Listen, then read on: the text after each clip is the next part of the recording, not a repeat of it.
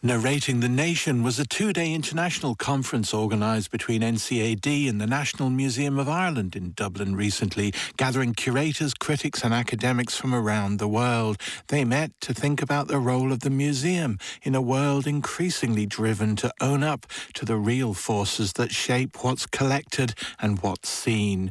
One of the speakers who came to Dublin was Clémentine Deliss, Global Humanities Professor of the History of Art at the University of Cambridge. She explores the borders of curatorial and contemporary art practice and was previously director of the Weltkulturen Museum in Frankfurt, where she instituted a transdisciplinary lab and began to create a post-ethnographic museum, as she told Culturefile's Louise Williams. I coined the term, is a bit excessive to say, but I started speaking about the post-ethnographic when I took over a museum in Germany in 2010.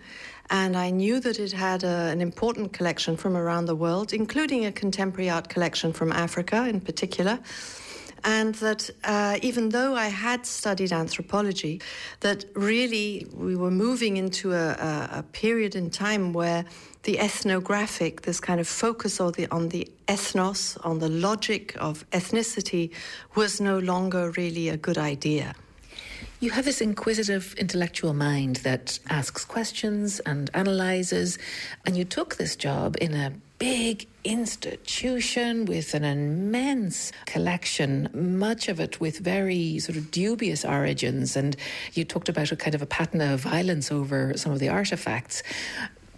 Was it a fit that you knew was going to be challenging? Well, first I have to correct you. It wasn't a big institution with a huge collection. It was one of maybe 20 ethnological museums in Germany. They're all over the place. Every main town has its own ethnological museum. They had a lot to do with the anthropology of trade, teaching traders in Germany how to negotiate other cultures. And I knew that the collection, that were about 70,000 objects in there. And I knew that there was a lot of media, a lot of photography and video and film.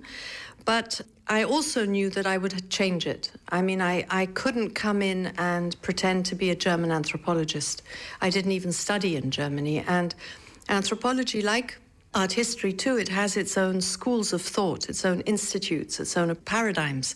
So I was told that I was the 9th director of this museum, and I believed at the time that they expected from me to bring a new approach, a new model, a new paradigm. And that's what I tried to do. When I got there, first of all, the museum was in 3 villas, 19th century villas. I knew that I wanted to restore the original nature of this place, which was to be domestic.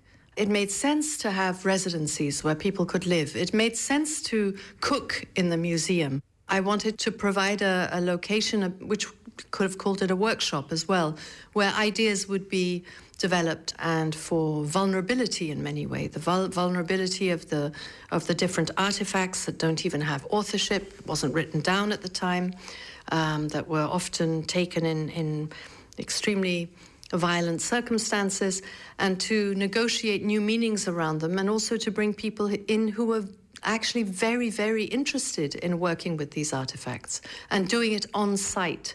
I could have, of course, got people to come, take photographs, go back to their studios or to their apartments and work on something and then deliver the result. But that was less interesting than saying, okay, a museum can also be about production.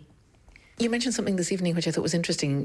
The people who had residencies, 24-hour access to the objects that they wanted to look at, no monitoring and no mediation through a curator. Yeah, absolutely. I mean, why would we think that somebody would destroy anything, right? I mean, it's absurd, right? So for me, this question of having faith in the guests was really important, and making sure that they were happy. They weren't in some horrible cubbyhole of a hotel and then coming to do research, but that they could actually, it was nourishing in all respects.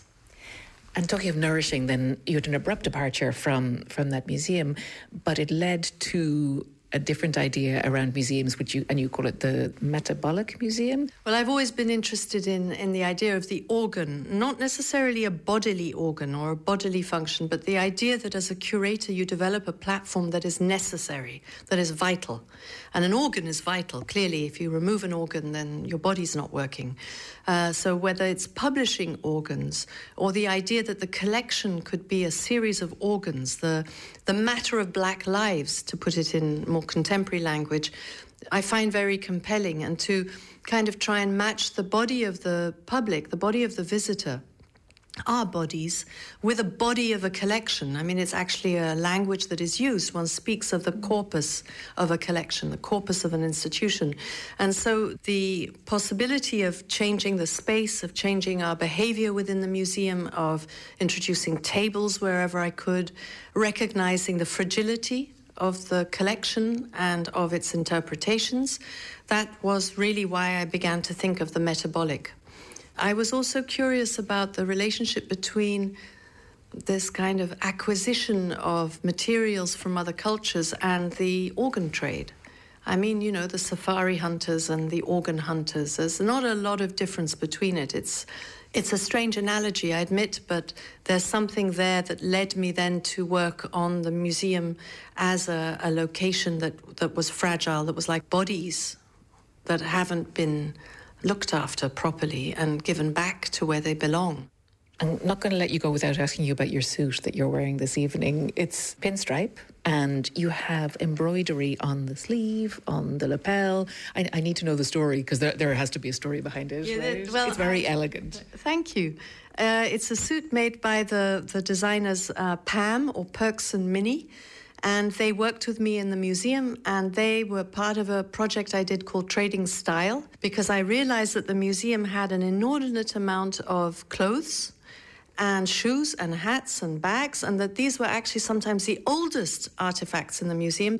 And I decided to invite different designers to work with the museum's artifacts. One designer from Nigeria called Buki Akib, and then Perks and Minnie did an entire collection based on what they gleaned from the museum and its collections, but they were never allowed to put a hat on their head or wear any clothes, so they worked mainly with photography. So the suit is a design they did 2 years ago, and the jewelry is by a designer called Gabi Chuba in Berlin, and it's a brooch made out of euros, silver euros and silver 20 pence pieces, so it's my anti-Brexit badge.